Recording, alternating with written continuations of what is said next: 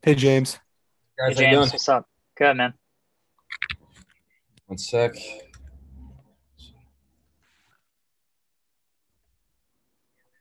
You guys hear me okay? Yeah, that's Yeah, perfect. it's All right, nice. good. Awesome. How you guys doing today? Good. How about yourself? Pretty good. Pretty good. Just another day trying to save a damn team. Hmm. So, but I appreciate you guys having me. Looking forward to the conversation. Sweet. Yeah, awesome. So are we. Ryan, do you want to just kick it off here? As soon Yeah, as I'll kick it off here. Welcome back to another episode of Viper's Take. I'm the host, Ryan Smith, aka DJ Viper. Thanks to everyone who was able to watch my fourth episode with DJ Chen. If you happen to miss it, you can find it by searching up on Spotify or YouTube Viper's Take, or you can find it on my IGTV at RJS_2021. I'm so excited to change it up a bit for this episode. Recently, I've been fortunate enough to be given the Venture Fellow role with the Drexel Ventures Club to run and facilitate their podcast series. In partnership with Drexel Ventures, I'm bringing on someone who is making a difference in the sports industry, someone who the Drexel community should know about, and ultimately someone who I aspire to be. His name is James Santore, Director of Marketing at 76 Capital. And also, I ran this podcast too with two of my fellow Drexel colleagues, one here today, Sean Latley, and one who unfortunately can't make it, whose name is Noah Selesky. So, Sean, you can take it away from here. Yeah, thanks Ryan and James. It's great to meet you. So just as a brief introduction to me, I'm currently a senior at Drexel. I'm on co-op for my final co-op at a firm called Touchdown Ventures. And I'm also the president of Drexel Ventures. So Drexel Ventures was founded about 2 years ago now, with the goal of developing venture capital acumen in undergraduate students at Drexel University. We currently have about 50 members, and James, thanks so much for doing this. We're really looking forward to having you as our first podcast guest. And Ryan, I'll pass this back over to you. Yeah, so I wanted to give a little more context about what James is doing. So James received his finance degree at LaSalle University, was a star pitcher for their baseball team. He then went on to work at Independence Blue Cross in the banking and investment and financial planning and analysis sector. He now finds himself at a sports-oriented VC firm in 76 Capital, responsible for all social media and content strategy, as well as serving as the producer for their Capital Leadership Series. Most recently, James also serves as the founder of what's called LaSalle Legends Foundation, which happens to be a 501c3 not-for-profit entity with the goals of reinstating their D1 baseball team and making the world and LaSalle College a better place through sports. Through this initiative, James has found him and his message touching many around us, including a recent appearance on 6ABC News with Jessica Versky. And it's my pleasure to introduce James Santore to Drexel Ventures podcast. Thanks, James. Thank you guys so much for having me. Excited to be here and share my story, both from the work side and also the LaSalle side of things. And I really just appreciate the opportunity. It means a lot. Definitely. I'll pass it over, Sean. He was going to ask you a little bit more about your background in childhood, kind of developing your passion for baseball. Sure. Yeah, I think that's a great way to kick it off. James, if you wouldn't mind, just give a little bit of your background, sort of how you ended up at 76 Capital, and anything else you'd like to share. We'd love to hear it. Sure. Absolutely. Yeah. So I'm a Jersey kid, grew up in Voorhees, New Jersey, right over the bridge in Philly.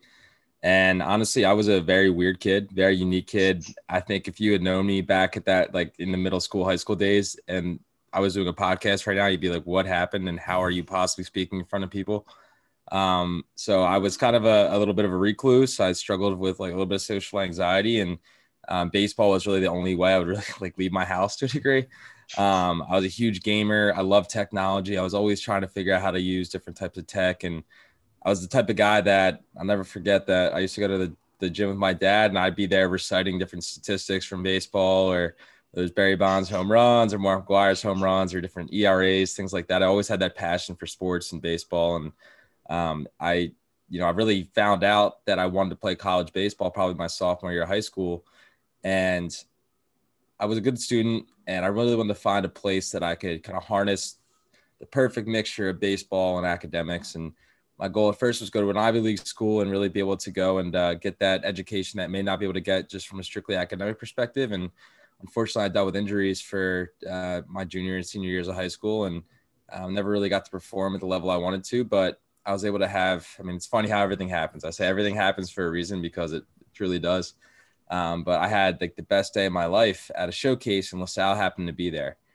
And again, I wasn't somebody that was like talking to everybody at that point. I was kind of just sitting back, but I had this day where I felt like everything came together on the field. And then I was able to talk to the coach right after and get a visit.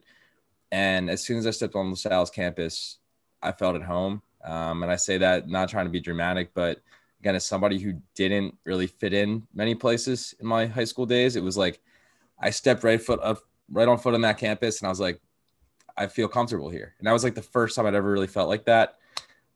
So I was able to end up at LaSalle University and play Division I baseball, and I was recruited walk on because I had blown out my shoulder and really had to prove that I was deserving of making a Division I roster. And for me, the best way I could do that besides performing on the field was working extremely hard in the weight room and doing all the different everything I can do to show that I had a work ethic to compete at this level.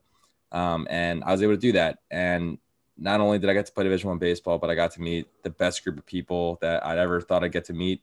And I mean, this past weekend, I actually had a wedding for my best friend and got to be up there with them. And it's like all of the people there were all LaSalle baseball guys. So again, for somebody that came from a high school background where I was very, very antisocial, I had a small group of friends, but I was always looking for that family. And as soon as I got to LaSalle, I got that family. So playing for LaSalle, being a member of LaSalle baseball set up the rest of my life. And I always said, like, I don't know where I'd be or if I'd even be here if it wasn't for LaSalle. I got my first job at Independence Blue Cross. Like Ron said, I was a finance major at LaSalle. Didn't really know what I wanted to do. I knew I just had a finance major. I knew I had to get a job. So I was like looking for something with a good company or an interesting role where I can learn and grow. And I found that at Independence Blue Cross, which is a big insurance company here in Philly. I started off in banking and investments, which honestly, I just thought it was a cool sounding title as cash management investment analyst. I was like, there's got to be something good with that. And I took the chance, and it was the best start to a career I could have ever imagined. I had some unbelievable bosses that really took me under their wings, including the one VP was a LaSalle grad. So immediately I had that connection. And then my boss directly, his daughter played lacrosse at another school in the Atlantic 10. So sports and LaSalle really kind of got me to that first job, allowed me to succeed there. And then while working in that job, I kind of came to the realization that I didn't want to be in corporate finance my whole life. I didn't want to be, especially in like an insurance industry where I was somebody that had this extreme passion for sports. And honestly, I never thought I'd have the chance to work in sports until the opportunity presented itself. And like I said, everything happens for a reason. And I never forget one day my dad sent me over a job posting on LinkedIn. And it was like, I was looking for a sales job or a consulting job. And again, I didn't really know what I wanted to do. But my dad sent me over this role for 76 Capital as the chief of staff. And as somebody who didn't love the corporate finance role, but wanted to use that as a way of kind of helping myself in a different business role, the chief of staff role at 76 Capital could not have been the more perfect role for me to go to after Independence Blue Cross. So my dad randomly sends me a job posting. I apply. You're supposed to have a JD or an MBA. I had neither, but I said, you know what? Why not apply? I feel like I had a unique background and experience and thought process of why sports and technology were going to be the future. There's an intertwining there of those two. And I thought that I could speak about that from my experiences. And that's what I did in my interviews. And luckily enough, I was able to land the job, and the rest is history. And I've been at 76 for 2.5 years now. And I'm sure we'll get into some of the LaSalle baseball stuff, but there's zero chance in hell that I can do any of the stuff that we've been able to do with LaSalle baseball had it not been for the mindset and innovative approach to things that I've learned at 76 Capital from Wayne and Chad and the rest of the team. So I'll stop talking for a little bit, but that's kind of the how I got here. Sure. Yeah, no, that was awesome. That's really interesting. And one thing I just wanted to ask about, I know we've talked about the intersection of technology and sports. So the one thing I'm curious your thoughts on is the popularity of NFTs in sports. So something like NBA Top Shot or a Rareable. Just curious, is this a passing trend, or do you think that this is sort of the future of sports collecting? So it's so funny you asked that, because NFTs are something that I've been really doing a big deep dive in for a few different reasons. So from a 76 Capital perspective, I think it's a really unique position for investment. And actually at the highest of levels, NFTs, in my opinion, NFTs and blockchain provide the democratization of everything. So for the first time, no matter if you're a team, if you're a league, if you're a company, even if you're just a person as a fan, you can literally take whatever you want to and democratize that asset. So you can take a picture of yourself, take a selfie, and if you want to raise charitable funds, throw that on there as an NFT, and maybe somebody buys it. Same thing with a team. If you're an NFL team, you win the Super Bowl, you're the Eagles. You could take that picture of Nick Foles holding the Lombardi Trophy. Okay, that happened 3 years ago? It feels forever, but you can democratize. You can sell that asset and make money on an existing asset, and continue to make money on that asset. Because before we have, again, you can sell memorabilia, you can sell pictures, but now this digital component of it, it creates a rarity component, and it's safer given the blockchain aspect of things. So from a 76 capital perspective, I think it's a huge opportunity for us to continue to understand. I think there's a lot of NIL applications from the name, image, and likeness perspective where, again, you said star player, Ron. I would not call myself a star pitcher. I had a few injuries, but it was a good experience in college. But for a lot of the guys on like LaSalle's team now, there's a few really good guys that are going to be draft picks. In a year or two, when NIL's in place, they can create NFT for themselves and make money on their own name, image, and likeness. So again, NFTs kind of give teams, leagues, players, companies this opportunity to give fans ownership of things that they've never been able to have ownership of, and really just it creates its own marketplace. And a way I've looked at this from a personal perspective with LaSalle is, how can we use NFTs as a means of fundraising? Because I think the biggest issue that we've run into when trying to raise significant amount of money for a baseball team is, what is the return on investment for this potential donor? How are they going to get something back? Because again, if there's a limited amount of donors for LaSalle, sure, we're a small school, we have a finite amount of alumni, so we have to rely on people outside of our network that want to come in and help. So how do we do that without providing that return on investment? So whether that be, if you're a corporation, you get naming rights or whatever it may be, like there has to be something back to give back to that outside donor. And I think personally, and this is something I've been working on, but I have to see how it plays out, but NFTs and fundraising could be the perfect way to do that. And in my case, the way I saw it is, okay, I have this LaSalle Legends Foundation. It's a 501c3 not-for-profit. So it's a charitable donation. If you make it's tax exempt, but we need a board of directors, and that board of directors will then help operate this team. So if you create an NFT that kind of gets you a seat at that board, and then almost like an ownership stake in that team, you get that return on investment. Now, obviously, you're not really profiting off the team. What you're really doing is creating value for the NFT itself, which then creates a marketplace for said team. So after 2 years, if you have one of those board seats and you buy in at $20,000 and LaSalle goes to a regional, that may be worth $100,000. So I think it's like there's these types of practical applications for NFTs that haven't been used yet. We're starting to see more from like a personal branding perspective, where teams starting to lean in, or even artists, entertainers, things like that. But there definitely has been a bubble of NFTs. I don't think it's burst yet, but like that Top Shot, when it was like, $5,000 per card or whatever it was for like a few weeks. But there's a long-term play with NFTs, and we haven't seen it yet. But it's something that we all should be watching and see, just continue to be creative of how we think we can execute on utilizing NFTs. Yeah. And I think to your point, like as the transaction fees go down with Ethereum, like the gas prices go down, hopefully in the near future with Ethereum 2.0, I definitely agree. Seeing more and more practical applications of NFTs, but I'll pass this over to Ryan. Yeah, I wanted to kind of dive more into your terms of investing at your company in 76. So what has been like the hardest decision in terms of like determining which companies to invest in? And then like out of some of those companies, what makes it from their perspective like they're the most attractive? Like you have that instinct, like you need to invest your money at this company. Sure. Yeah, it's a great question. And, I'll kind of go from when I first started to now. So when I first started as chief of staff, I did kind of start running our investment team. And it was a great opportunity for me because I was like, this is going to help me strategize of where we can go next. So I was able to see all the different deals, talk to the different entrepreneurs and investors, and learn so much from that. And the thing for me at first was understanding how to approach a company, because there's so many companies I saw that I was like, I would use this, or this makes sense. And that's great and well, but for us, we're early stage and we have a certain target we look for as far as expected return, which for us is 10x.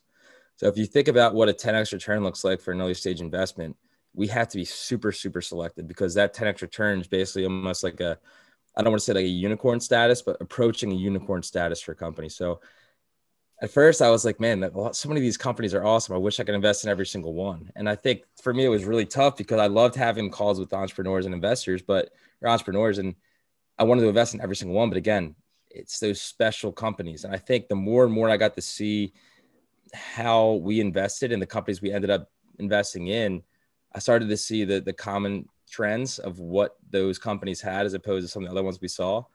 And one of our taglines is working with smart and nice people.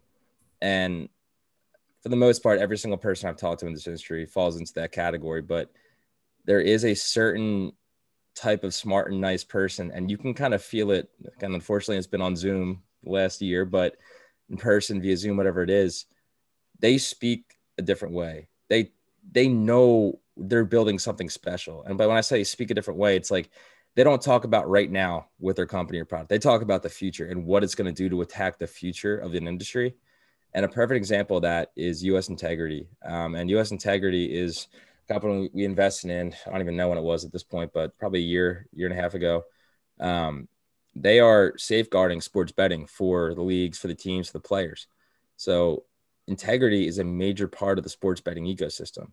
And I think I was ignorant to that when I was first reviewing the company, in the sense of there wasn't any integrity company out there like them. So I just was uneducated on how important it was to have that in the industry.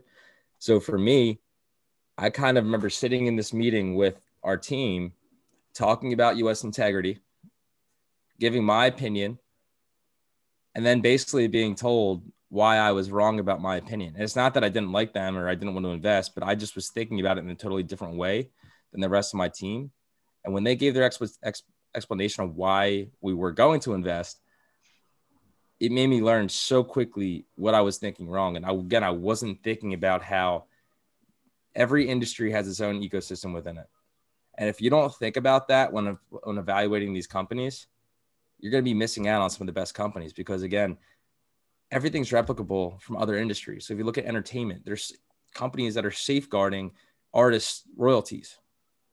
Same thing with sports betting. You need to protect the players. You need to protect the teams and the leagues to make sure that people aren't changing lines on purpose or there's no foul play involved. Like, that's such an important part of the industry.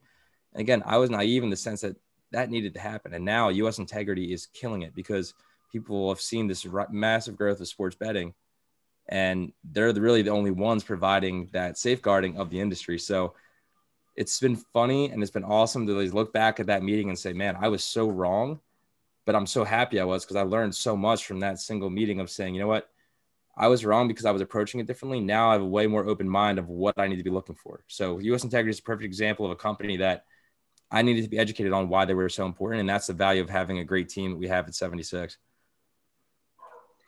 Yeah, definitely. Like I love how the approach that you take toward venture capital in totality. And like when I was coming to approach with my own pitch deck, I should have known that 76 wanted something like 10 times returns. I would have made a better pitch deck, or at least a better product. But I think like talking and networking these past couple of months, it's really cool to see, like, when I'm talking with other industry professionals, like, oh, I know of 76 Capital, like, and it's really cool to hear that they know you, even if you're only based in Conshohocken. So how, with your own like brand and approach to things, what makes you think 76 Capital differentiates themselves from the other VCs, just based on how you're staying toward your brand image? Yeah, it's really unique because I remember when I was interviewing, I was like trying to explain what we did to them. Like, that was a question that they asked me, and I gave my explanation, but it wasn't exactly right. I had the general idea, but the reason I wasn't sure, and a lot of people are unsure exactly what we do and how we operate, is because we do so many different things. So I think we're so uniquely positioned because we are at the intersection of sports and technology and venture capital, that we can have that unique voice as sports fans and also as investors in the future of the sports that we love. So I think if you go look at most venture capital companies' social media handles, you're going to see, again, so there are companies out there that do a great job. Don't get me wrong. But I think for us, we've had success because we have that unique voice. We can talk about how we've actually executed on investing in esports, in sports betting, in the general sports industry, and then also share and thought leadership from our experience doing that. So we have to study so much of what goes on in these industries, because if we're not, then we're going to be behind the eight ball when investing. So because we study so much, because we have to do so much research, we are uniquely positioned to then talk about that on a bigger scale. And I think for me, it's been fun because I'm learning while doing, and especially when doing the social media strategy and all the different posts. I want to use my voice in the sense of youthful, more energetic, more fun, but also make sure people are learning from that. And I think, again, that's where it's been fun for me to be able to be creative, because, you know, I'm a creative person. I always felt kind of locked into that when I was doing more corporate finance. So being able to kind of use the business skills, business acumen, and then also this creative side merging together to build this voice for us, it's been awesome. And it's not just me, it's our whole team. And like, literally, it's like we all play off each other, and it's like a true family. But like, we're using social media the best way possible by literally talking about the way we look at things, the way we, it's natural. It's natural and organic. And I think we don't see that a lot from a lot of companies. And that for me, that's the most important thing, is making sure people know, like, I would be tweeting the way I'd be talking to you. And I want to make sure that that's how we get our points across, because I think it's more digestible and consumable for a lot of different audiences. So we're so uniquely positioned because of the people we work with, the assets we have as far as companies, the athletes we work with. Like, we can just talk about things different than anybody else can. And I think that's what's makes us successful. Yeah. And I wanted to kind of like touch upon more, like, backtracking to how you're saying you weren't going down the traditional role. You weren't that JD MBA candidate. Like, I'm kind of in the same shoes, and was a little discouraged from our previous event that we had with Drexel Ventures with a Drexel alum, Dylan, who works at Capital Factory of Austin, Texas, saying like only one of the 14 people who attended the Zoom meeting would enter that venture capital field. So going like kind of based on what Dylan was saying and like how you were able to enter, what kind of like skills and attributes do you think a successful venture capitalist and marketer needs to have? Say you're like in my shoes, trying to leverage yourself in a different approach where you're not going after that MBA or JD.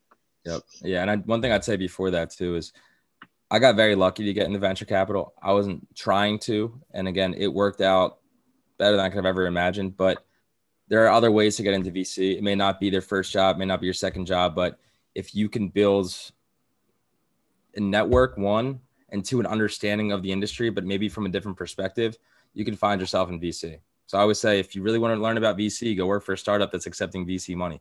See from the other side, see how they communicate, see what you like about that. See, again, like, that's experience that to me at as VC would be valuable to have somebody working with me with that's had that side of the business. So just wanted to make sure I say that, because again, it doesn't always have to be a linear path, but if you want to get somewhere, keep working to get it and you'll get there eventually.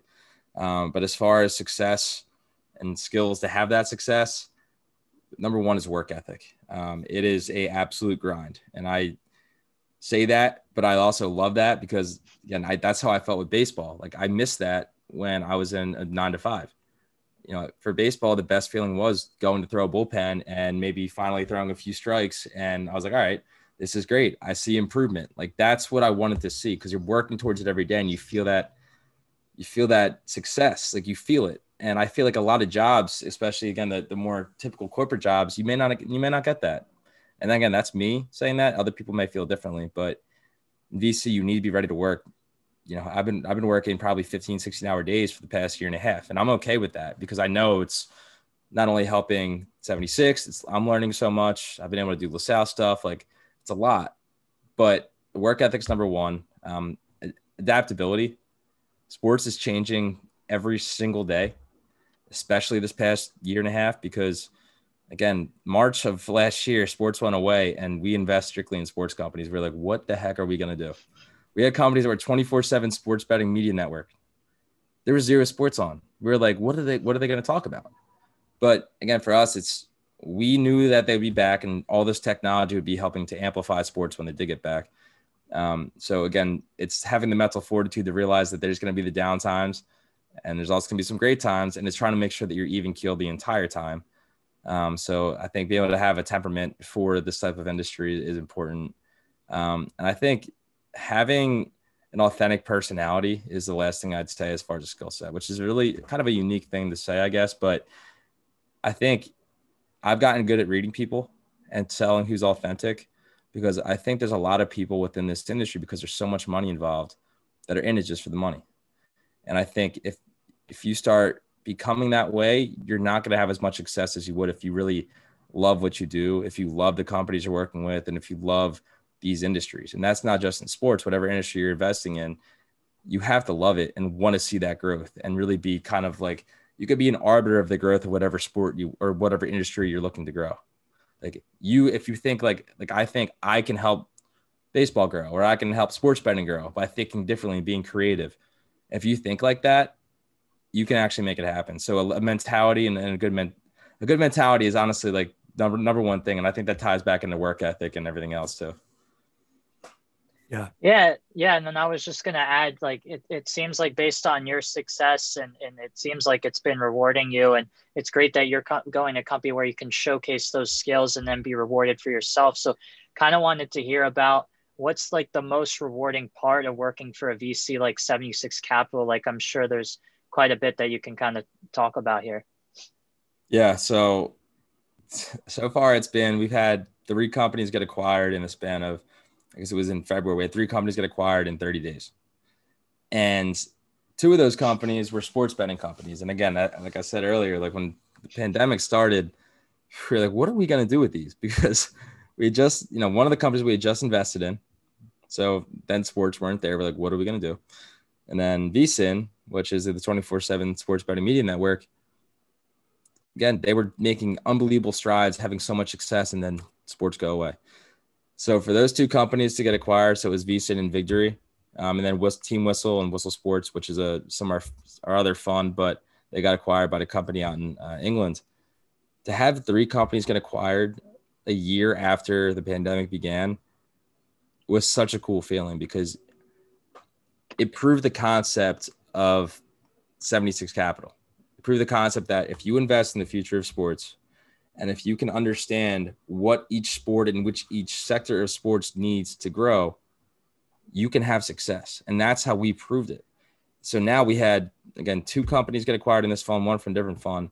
We have a ton of other companies that may not even need to get acquired. Nursery Gamers, they are absolutely killing it on their own right now, because they took the pandemic taking away their in-person events, and they became the top digital distributor during the pandemic. So, it's like, hey, we can't do they're supposed to open up 75 stores last year. They didn't get to open any. Instead, they became the host for ESPN and all their Madden tournaments with all the celebrities. They became the sole provider of all Valorant tournaments on streaming. Like, they figured out other ways to be creative and utilize their mission and execute on their mission by just rolling with the punches. And again, like, that's such an important thing. So watching our companies grow, watching our companies get acquired, it's been amazing. And I love that. And again, it feels like I'm watching my team have success, and that's the best feeling. Yeah. And like, I can kind of touch personally with that. Like, I contacted both those companies, both Nerd Street Gamers and VSiN. Nerd Street Gamers really doing some revolutionary stuff, putting a block where they can help foster basically e-gaming for kids who are less fortunate with that. It's really amazing stuff. And then VSiN, I talked to one of the hosts, Tim Murray, networking with him. And when you're talking about skills and attributes, he definitely exemplifies that, being laid off 4 times the span of 2 years, had to call up his pops, kind of like express how he was like basically in the dump. And now he's doing great, kind of doing sports podcasts, maybe potentially could bring me on, which would be very cool as well. So I'll pass the next couple of questions off to Sean. Yeah, great. Thanks, Ryan. Yeah, so I think one question we have, and it's one question I'm always really interested in VC. You're investing in the best companies that you can find, but at the end of the day, there's some where you can't get into the round, or you choose not to invest in. So I'd love to hear about maybe 76's anti-portfolio, the companies that you didn't invest in that you wish that you did. Yeah, and again, when I was first running that investment team, it sucked, because I felt like I was building these relationships with the founders, and the worst feeling in the world is telling somebody no, especially somebody you build a relationship with. And that was really, really hard for me. And I was so bad at it. And I was like, I don't know how to do this at all.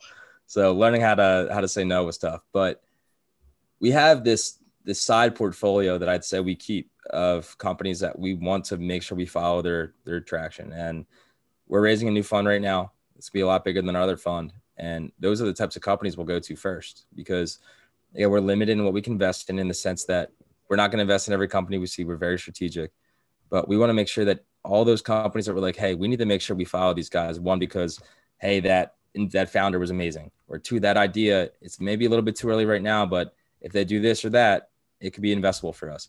So we have that side log of companies that we're always following. We try to make sure we keep in touch with every entrepreneur that, again, is in those logs, and even entrepreneurs that aren't maybe in those logs, but we're always looking. I mean, we see 100, 200 deals a month, which is crazy. It's a crazy amount of deal flow. So we get to see everything, which is great. So it's making sure, again, like you said, we need to make sure we keep that side log. And that way, when we are ready to deploy capital, we know exactly where it should be going. And whether that be follow-on opportunities for our existing companies, or whether that be that side log of companies, we need to be ready to deploy it. So we're always paying attention to that, always trying to make sure we keep our noses in all the biggest things happening in sports. And luckily, because of our brand, we usually get to see that before anybody else. Awesome. And sort of just to follow up on that, like what are some, if you can say, some companies that you find exciting right now that, 76 hasn't invested in? And yeah, that would be great to hear. Yeah, it's tough. I don't know if I could say names, but I'll kind of talk about ideas. But like one of them from a baseball perspective is a data aggregator for all the different tools out there. So we invested in a company called Diamond Kinetics, which is awesome. I mean, we invested in it a week before I started, and it's a radar gun inside of a baseball and a handle in the bat. It tells you velocity, spin rate, all these different advanced statistics that I never got to use when I was in high school. I remember I used to I didn't even have a radar gun. So I was trying to get recruited for college, and I was like hoping that like somebody in the stands would have a radar gun. So I can be, hey, I threw this today, I threw that today. Now kids can throw bullpens by themselves with a ball that has all that stuff in it. So for that, there's a lot of different tools out there. So Rapsodo is one of the more expensive ones for a lot of the minor league pitchers use it. Big colleges, it's expensive, but it's great data. But there's no profile for kids to have that data. So how do you aggregate all the different data from different facilities, different tools? So there's a company doing that. And for me, I'm like, that's very practical. Now, is it 10X? I'm not sure, but I need to see the partnerships they make and the scalability. So I'm going to follow them and make sure that I can find out everything I can about that. In esports, for me, again, not saying any specific companies, but data and analytics are a revolution waiting to happen, because if you look at traditional sports, data and analytics are all the rage. So esports, it's different because data is not democratized by the publishers. So if you're looking at Overwatch or Call of Duty, most of the time, the publishers, they're the owners of that data. So I think as we see the growth of these different teams and leagues, a lot of that will become more democratized, and that data will be available. And yeah, teams and leagues and even casual players, where if us three were playing Call of Duty right now, we want to build a clan or whatever it may be, and we wanted to get better, we can use our own data and try to find out the best way to get better at the games. And again, there's data available for us to use, but it's not necessarily easy to read, or it's not a true output of how to get better. So I think those are the types of things in the short term we'll see in esports. And in sports betting, again, you continue to see this emergence of media and sports betting being tied together. So again, both of our sports betting companies that were acquired, one was acquired by Fubo TV, one by DraftKings. So you're starting to see this tie-in of, again, media and sports betting, and how are we going to grow that? And what are the other applications that are going to amplifying that and making that experience better? So again, this industry is changing every single day. So some of these companies that I'm like, that makes a lot of sense, but it's not actually done yet. There's something missing. If they add that missing piece, we can be ready to go and invest. So sorry, I can't give any specific names, but there's a lot out there. I can talk for hours about all the different companies we see and that I want to invest in, but maybe we can do that offline.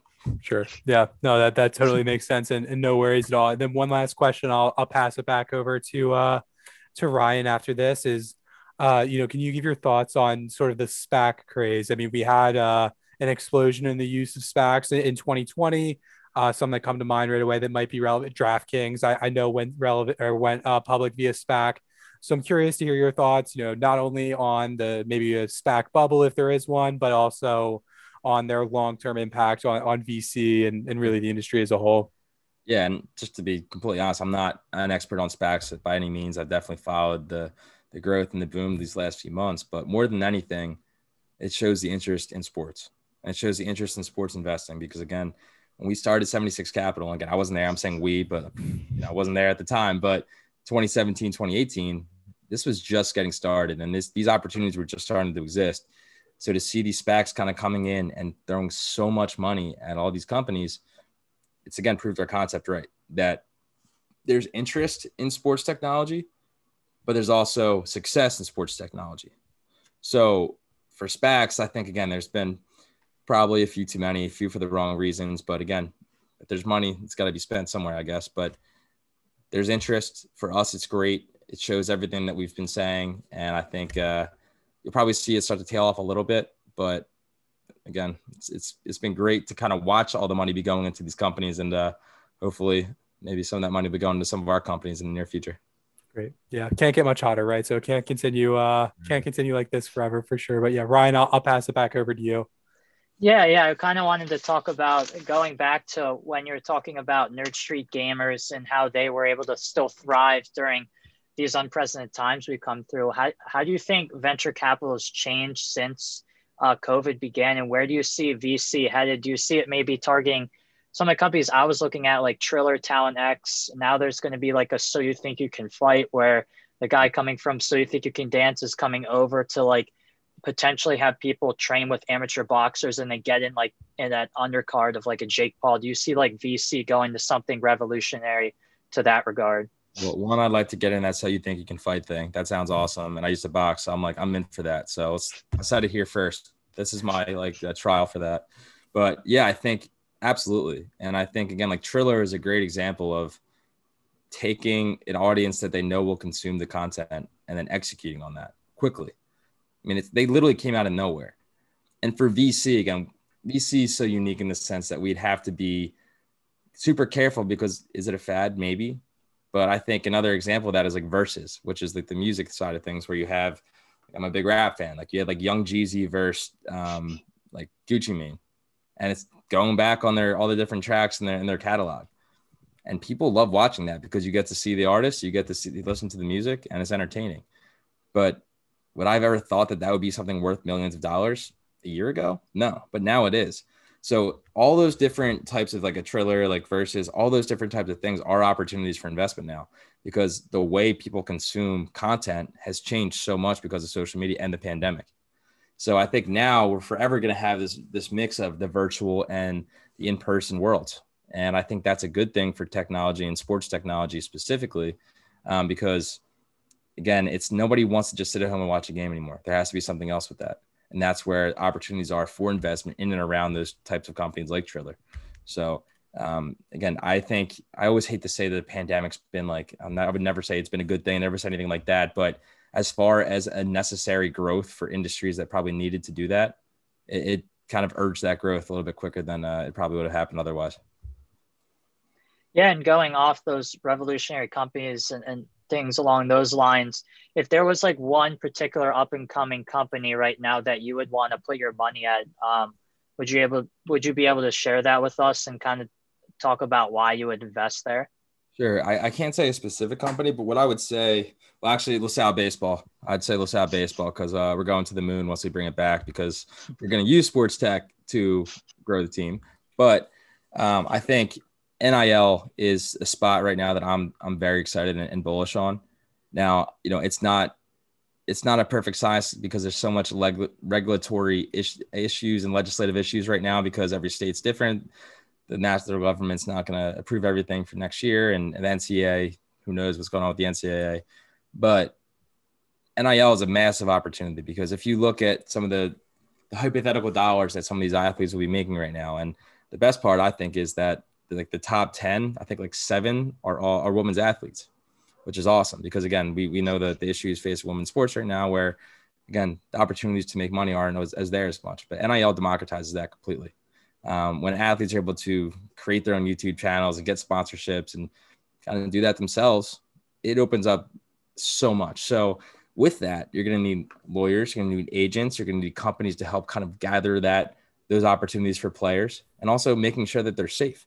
Because again, if in my hypothetical dream world where I was a superstar athlete at LaSalle and somebody comes to me and wants to give me $100,000 to be the face of their car dealership, who's to say that they're not going to try to screw me over? Who's to say that they're not going to try to take advantage of me because I'm a college kid? So we need to make sure that when this industry is there, because it's going to happen quick. It's going to happen quick, and you're going to see it with a guy like Bronny James Jr., who's probably going to be one of the first athletes to ever get to utilize this to the fullest extent.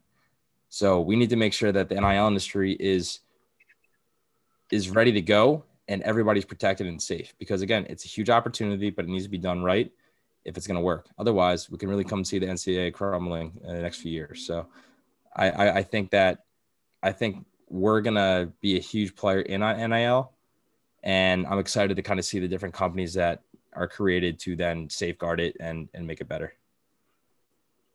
Yeah, definitely. NILs is something that I want to consider. Maybe it's kind of hard for me, like at Drexel, because some of the companies I try to target independently out of Drexel's database are pretty revolutionary, and you kind of have to like start being the person who sells Drexel's co-op, and then some of them don't know it, like Gum Gum Sports out of Santa Monica that does sports sponsorship analytics. They just got evaluated 75 mil at Goldman Sachs, and the guy didn't know what Drexel Co-op was, but I still wanted to like learn about their company. And going off that, are there any companies in mind that say, since we're with Drexel Ventures and people are looking for co-ops and internships, is there any companies out there either in the VC or basically the sports industry airspace that might foster a potential internship for one of us?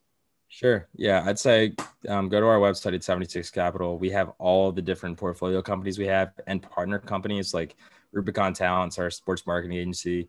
Montai Group is a partner of theirs. We have so many opportunities throughout all those companies. And again, if anybody watching this or listening to this adds me on LinkedIn and sees somebody I'm connected to that they'd like to work for or meet, let me know and I'll facilitate an introduction.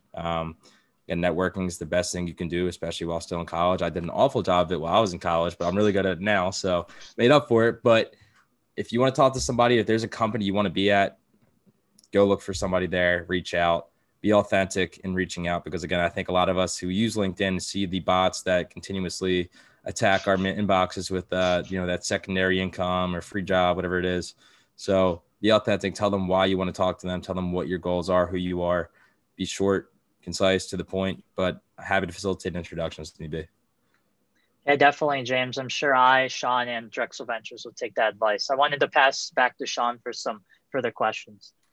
Yeah, I think I just have one more question, and it's sort of an off the wall question, but just something that I've been thinking about. So when I was a kid, I was a big baseball fan, big MLB fan, but over time, as I've gotten older, I've sort of fallen out of love with the sport. And I feel to an extent, it's because of some of the, lack of innovation on the MLB side. So one thing I'd love to hear, and, just as a quick example of that, I don't think that the MLB allows YouTubers and other Instagram pages, stuff like that, to use their content, which I think is such a missed opportunity on the marketing front. It's something we've definitely seen. The NFL and the NBA, I think, does an amazing job of that. So I'd love to hear your thoughts. If you were, let's say, the president of the MLB, what were some changes that you would make, and what would you do differently? Yeah, I mean, you said it. It's allowing fans to use the footage. It blows my mind. I mean, Shohei Ohtani is the most exciting player in baseball. But unless you're living in LA or you're on late night Twitter or you're watching ESPN, you're not going to see him hitting absolute moonshots and then throwing 101 the next inning. It blows my mind that like I can't put up a video of him hitting a nuke because I'll get banned from Twitter. Like it doesn't make any sense. And if you look at the growth of the NBA over the last few years, it's been because people love posting highlights. People love basketball. Twitter is awesome most times, but it's exciting because there's always a conversation. There's always clips. It's always a sick dunk, an awesome block, whatever it may be. In baseball, you don't see that. I mean, Pitching Ninja is somebody that I think, as a pitcher, I love Pitching Ninja. Pitching Ninja is somebody that takes, and he got banned by the MLB, and then when he first started doing this, but now he's cleared. But he takes videos of some of the best pitchers in the game and highlights their mechanics, highlights awesome pitches, and does really cool overlays. Now, for me, as somebody who's still playing, I've actually used those types of videos to get better, and I understand my mechanics more by watching them. He had to fight to just put videos on Twitter to help people get better at baseball. But if there was like 1,000 or 10,000 versions of Pitching Ninja, baseball would be a much bigger sport, and we get to see the top talent and get to see all these awesome things happening on a nightly basis that we really can't find out. My roommate and I, every single morning when we work out, we watch highlights of baseball. We watch the like 5-10 minute highlights of the games from the night before, and they're all from verified accounts, but it's a condensed 9 inning game, and you got 5 to 10 minutes to watch it all. We love that, but we have to search YouTube to find those videos. It should be easily consumable. So if I'm the president of MLB, I'm democratizing all the footage from games, and I want to bring in the fans' perspective. Obviously, the baseball is great for what it is. I love the traditions of baseball, but there's clearly issues that need to be fixed now because it doesn't resonate with the younger generation of fans. And if we don't have a younger generation of fans loving baseball, there's gonna be no love for baseball in the future. So I think, again, the NBA is an unbelievable job of making sure the opposite happens. And esports is kind of going to have a chance to take over. Even in soccer, the same way. Like, these other sports are jumping in because their assets are everywhere.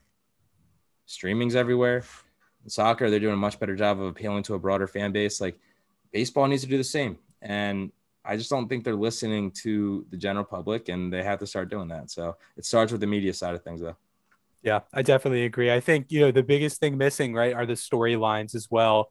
If you go on to NBA or NFL Twitter, like you said, you can see all of the storylines, whether that's, Aaron Rodgers versus Patrick Mahomes or Brady versus Mahomes or whatever it might be that week. I don't think you see the same thing where if, Mike Trout plays Bryce Harper just to make something up. I don't think you see the same thing. The one other thing I wanted to ask you about, and it's, with analytics being applied to sports and obviously with it being applied most famously really to baseball, I'm curious to hear your thoughts there as well. So something like the shift or taking your pitcher out in the fifth inning and having 17 relief pitchers and all of that. I'm just curious, how do you feel about that? Almost sometimes I feel as though with the introduction of analytics, we found that the best way to play baseball and the best way to win baseball is not necessarily what looks best on TV or is what is most entertaining to watch. So I'd love to hear your thoughts there and if you change anything. Yeah, no, look, analytics are extremely important and they have to be used, but I think using them the right way is of the utmost importance. And, as a Phillies fan, we had Gabe Kapler as our manager for the past 2 seasons. And, Gabe is whatever. It is what it is. Like, I don't blame him for the lack of success because I think, again, a lot of it starts with the front office and making sure that the team on the field is good enough to beat other teams. And I don't think we've had that.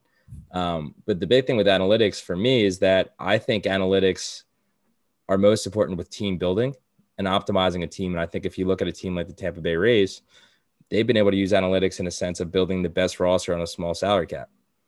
And that's been super impressive. And I think, again, that Moneyball aspect, it's like you can use data to figure out this lefty pitcher who had success 3 years ago and now he struggled the last 2 years versus, a ton of, if you look at your division, there's a ton of lefties in your division that have struggled against this guy. And you say, hey, I'm going to sign this guy for a $1.5 million deal as opposed to this guy for $7 million who's had more success, but we're going to take the risk that this guy is going to continue having success against guys in our division. He's going to serve a purpose and he's going to be that guy. So I think as far as like team building, it's really helpful in trying to find the value. And again, for teams, it's so important to find value. But, I think the problem with analytics is when you there's always the heart and soul of baseball, which is just letting guys play. And there's a fine line, and I don't think we found the fine line yet. And again, people got mad at Gabe Kapler because he would change the lineup every day, put guys in different positions, and maybe having a heavier emphasis on analytics may be necessary. But at the same time, if you're not giving the best talent on the field, you have to try to make do. So I think that analytics are best served to build a roster, to continue to improve for the players and let them improve on their own of saying, hey, I'm hitting 90% of fastballs up and in, but I'm struggling balls low and outside. These are the pitches I'm struggling with. And this is all that. Like, you could take so many different pieces of analytics, but you can't make every decision just based off numbers, because baseball is a game of chance. It's a game of heart. It's a game of will. I mean, there's so many different factors that you have to take into account, and sometimes analytics doesn't do that. But there's definitely a place in the game for analytics. I think we're still trying to find the perfect place, but even from a fan engagement perspective, like StatCast, all the other things that are being used, they're cool. I love seeing 475-foot home runs. I love seeing, hey, this catch had a 16% chance of being made, and Bryce made a diving catch and made it. Like, that's cool. And that is going to help grow the game. But again, we need to find the perfect synergy of all of it. Yeah, agreed completely. And sort of just continue down this, continue down the baseball path. Could you give us like a little bit more context and maybe an intro to LaSalle Legends, the LaSalle Legends Foundation, and describe some of its aspirations? Sure. Yeah. So, as you guys discussed earlier, we've been trying to save LaSalle's baseball team. So in September, they cut baseball and 6 other programs at the school. I'd say most of it is for financial reasons and optimizing the schools. And we had 27 programs at LaSalle, and it's a small school. And 27 programs for a small school is a lot. And I understand that. But, for me, again, it's like, we're not going down without a fight. And so we've been raising money to try to bring the program back. So I was thinking of the best, again, return on investment for potential donors. That's from the beginning. That's what I was trying to figure out, the best way to do that. So with that, we were also been told that if we're bringing the program back, we would be needing to be the ones that fund and operate it. So trying to think of understanding like the strategy behind all of those different things, bringing them together, I felt like starting a foundation would be the best approach. And Texas A&M, they have the 12th Man Foundation, and they basically operate most of the teams there. So kind of doing that model at a smaller school, I thought could be really interesting. And, the LaSalle Legends Foundation, the reasoning for that name is to kind of honor those that played at LaSalle before us, because LaSalle has a pretty deep history in sports and baseball specifically. And the namesake of our field, Hank DeVincent, he unfortunately passed away last year, but he's one of the most unbelievable people ever. I mean, the guy was like a walk-on on the baseball team, ended up being the most unbelievable player. I think he's played track and field as well, was like a captain for them and the soccer team, like stud athlete. But he got to go play for the Reds in the minor league system and left the Reds organization to go pursue his doctorate. Then he became an orthopedic surgeon and was one of the most well-respected orthopedic surgeons across Philadelphia and the region. So a guy that was so successful at LaSalle in every way, he's somebody that we need to highlight more. And I think there's so many other guys like that. And for me, I was like, why not name this foundation after all the guys that came before us and all the people that came before us, and not even just baseball, but provide a tax-exempt way to donate to this program and to grow the program, but also a way for us to be able to give back to the community around LaSalle. So I think one of the things that I always wish we did more of when I was there was do baseball camps for kids in surrounding areas, or just go and like show these kids that they can get to the place where we were at one day. Because I think, again, for especially like an inner city, it may be tough to even know what college baseball opportunities are out there, or college opportunities are out there. And two, you may have never met a college athlete. So I think for a lot of kids, if they get to kind of hang out with these players, they get to learn from them, have a resource and a friend of somebody that's working extremely hard, has good morals, all of that, it can change kids' lives. So we want to do that. And that's something like, again, it's been awesome to be able to found this, and hopefully we get to actually operate it. But we can make LaSalle baseball great in so many ways. And obviously it starts on the field of making sure that we're a good team, but using that to then help everybody around us. And I think that's why I'm so excited for this in the future. And, it was pretty cool to be able to launch a foundation again, because we're giving back, we're highlighting the success of the past teams and past athletes at LaSalle, and we're doing it all for the right reasons. So, I really hope that we get the chance to save the team and then be able to operate this foundation and do some pretty amazing things. Yeah, that sounds awesome. And one thing I really wanted to ask about, I know you mentioned this earlier, is some of that ROI, so the return on investment and it's actually a very interesting perspective, not something I would have thought of, when I think of, investing in a charitable organization or donating to a college. It's sort of like, well, this is a nice thing to do. I'm doing this because I want to, but to give that ROI and to sort of give that incentive, I'd love to hear a little bit more about that. I know we've talked about some of the NFT integration, but what are some initial plans on developing that ROI?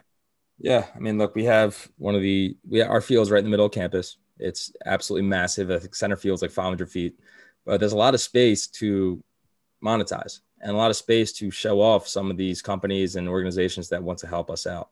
So as we're looking for what the future of LaSalle baseball looks like and how we're going to become self-sufficient, it's leveraging, again, the space we have and the brand we built for LaSalle baseball to get corporate partners to then donate. And then for us to then do a great job of highlighting them and making this a true college baseball experience at every game at LaSalle. So whether you're watching on TV, because we have ESPN3 capabilities, or you're watching at the Hank on LaSalle's campus, we want to highlight all these different companies that are helping us get back. And by doing that, it's helping create awareness for them. And we're truly becoming a profitable team in the sense of we're a team, we're an organization that's going to make money for the program, that's going to go back into the program and the community by leveraging the companies that want to work with us and highlighting them and making sure the world knows about them. So where I think, again, like you said, most people say, oh, it's nice to just donate to a college, donate to a team.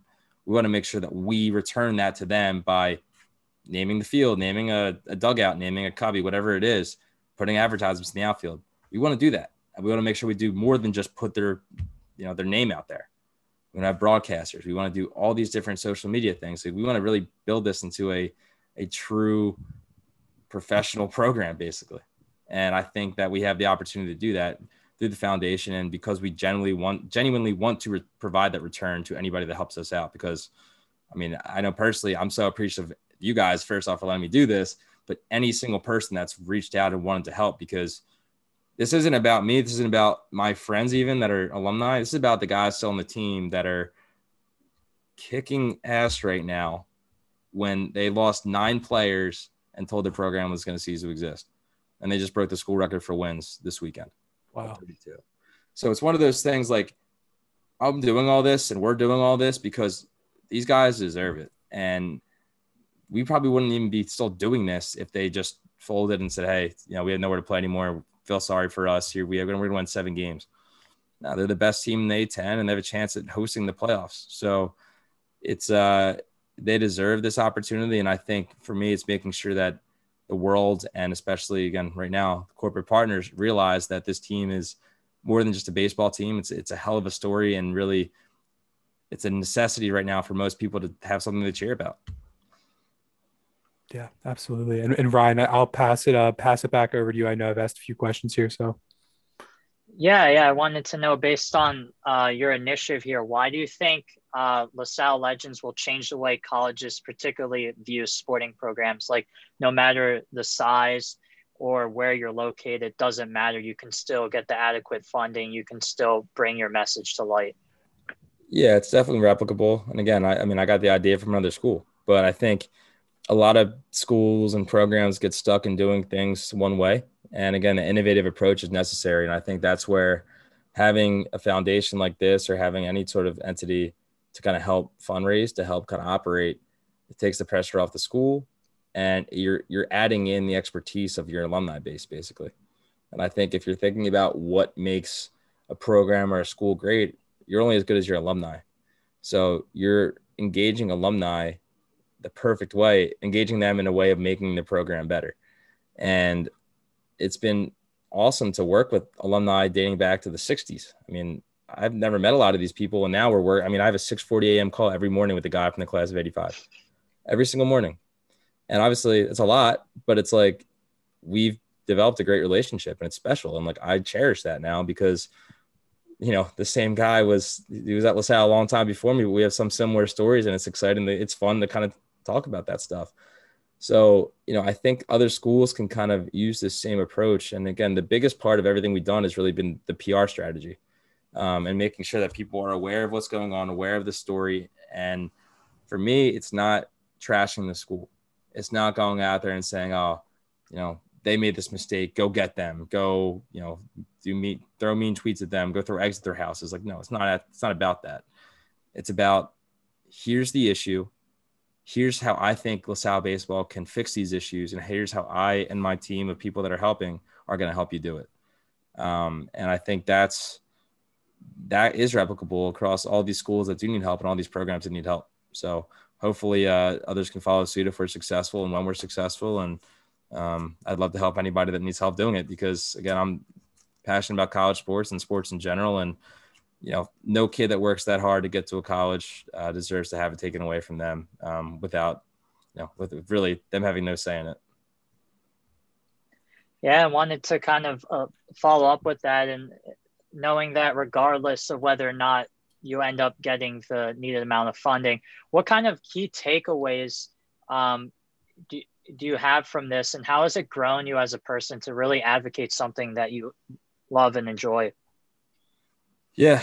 I mean, it's funny, man. Like the week before this all happened, I remember talking to a friend, and we were talking about, like, she was like, what do you want to do? Like, what's your goal in life? And I genuinely said, like, I swear to God, I'm not saying this to sound like whatever, but I said, I just want to do something good for the world. That's all I said. I was just like, I always hated the sense that, like, I don't want to just be somebody that's going through the motions. Like, I feel like I can provide something special because I think differently than a lot of people in some senses. And I said, I want to make sure that if I think that, I want to make sure I'm using that and harnessing it for good. And a week later, the program gets cut, and immediately was jumping into action. And from there, it's been this most stressful, craziest 7 whatever month it's been of my life. But every step of the way, I've learned something. I've met amazing people. I've learned skills, whether it be I learned how to do video editing, I learned how to do voiceovers, all this other stuff. Like, I never thought I'd be doing that type of stuff. But not only did it help me for LaSalle, but it helped me for work too. Like, everything I've done, again, this is why I'm so grateful and thankful to 76, because everything I've done at work is transferable to what I'm doing with LaSalle. And because of that, we've had enormous success in getting our story out there. We did a Barstool Pizza review, which I would not have been able to do that if I didn't understand social media strategy and how to get to one of the biggest names in the world of Dave Portnoy.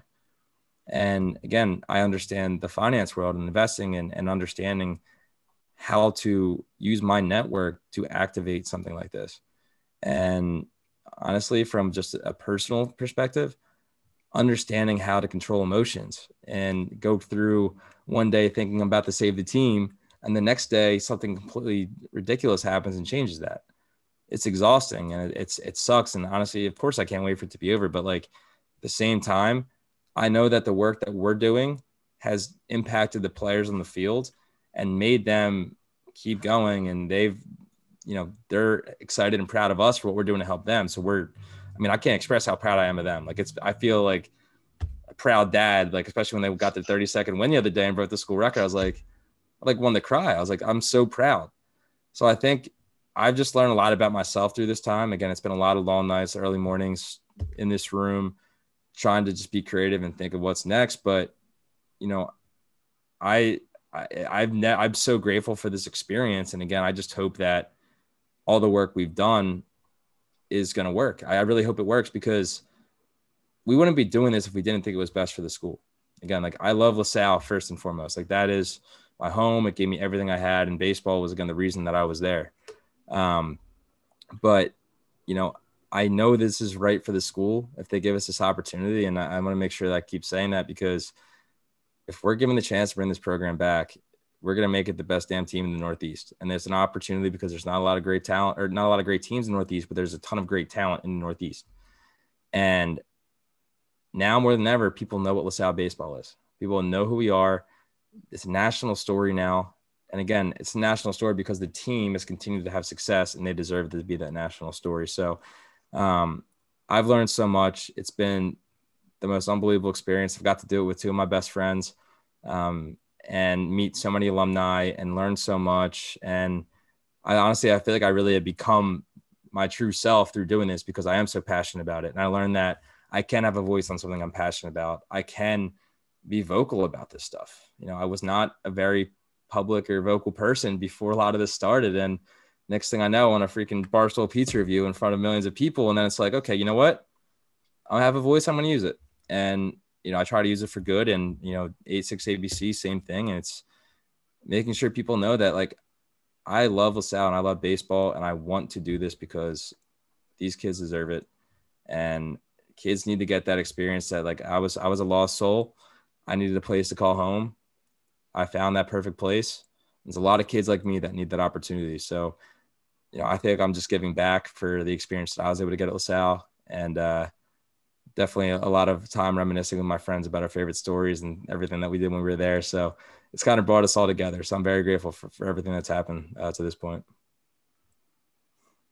Yeah, I can kind of talk about that too personally. Like I have a friend who runs a nonprofit foundation called CB Cares Volunteer Teams, which basically lets middle and high school teens basically impact the community by volunteering at his self-provided events and learning off him. And now he has his own LLC called Plus One Events, where he sources his own website and has the vendors and everything come to him.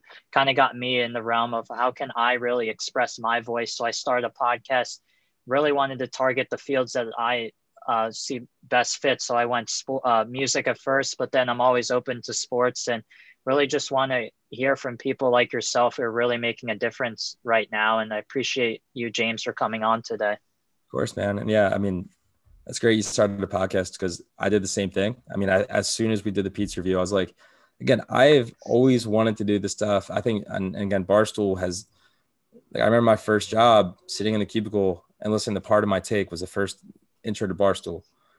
And I was, again, I was still a little bit of a quiet kid. I was very more outgoing, but still like wasn't ready to share the truth the way I saw things. And I heard Big Cat and PFT speak about sports in such a unique way, in a funny way. And I was like, you know what? I like that approach. I think that that's something that they show their true personalities. And I was like, I want to show my true personality. And again, after the pizza review, we started a podcast too called Skyline Spew, my roommate. And I don't care if one person listens to it or 1,000, but it is such a good feeling to be able to talk about things the way I want to talk about them and have an outlet to do so. So it's been great to have that and learn how to be in front of the camera, learn how to edit things and make great graphics and stuff like that. And so it's almost like its own business. It really is, because if you're doing the full life cycle of it, you're trying to get an audience, trying to get sponsors, all that type of stuff.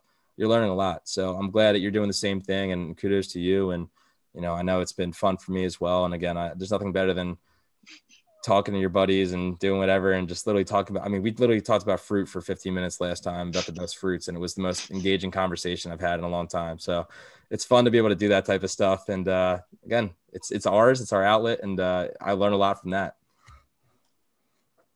Yeah, it sounds great. Was there anything else, Sean, you wanted to add? No, I think that's it from my end. It's been really great speaking with you, James, and thanks again for doing this. Really appreciate it, especially, you know, we've been trying to get Drexel Ventures on campus and sort of growing this club over the last 2 years. So it's, you know, it's inspiring to hear some of the successes you've had with growing, you know, not only in your career, but also with LaSalle Legends and your own podcast. So again, really great to have you on, and thanks so much for being a part of this. No, thank you guys again. And again, anybody that wants to talk, please reach out to me. I'm sure I'll give you my contact information, but at James Santore on all social channels, and reach out to me. I'll get on a call with you and help any way I can. But just remember, not every path is linear. There's gonna be the ups and downs, but if you know what you want to do, or at least have an idea of what you want to do, just keep working hard toward it, and you're gonna get there. The worst thing you can do is give up. So that's the last thing I'll leave you with: persistency and resilience. But I appreciate you guys again. Thank you so much, and love that you guys are doing this. And sure, I can't wait to follow both of your success in the future. Great. Yeah. Thank you again, James. And it's been awesome. Thank you guys. Appreciate it. Thanks, James.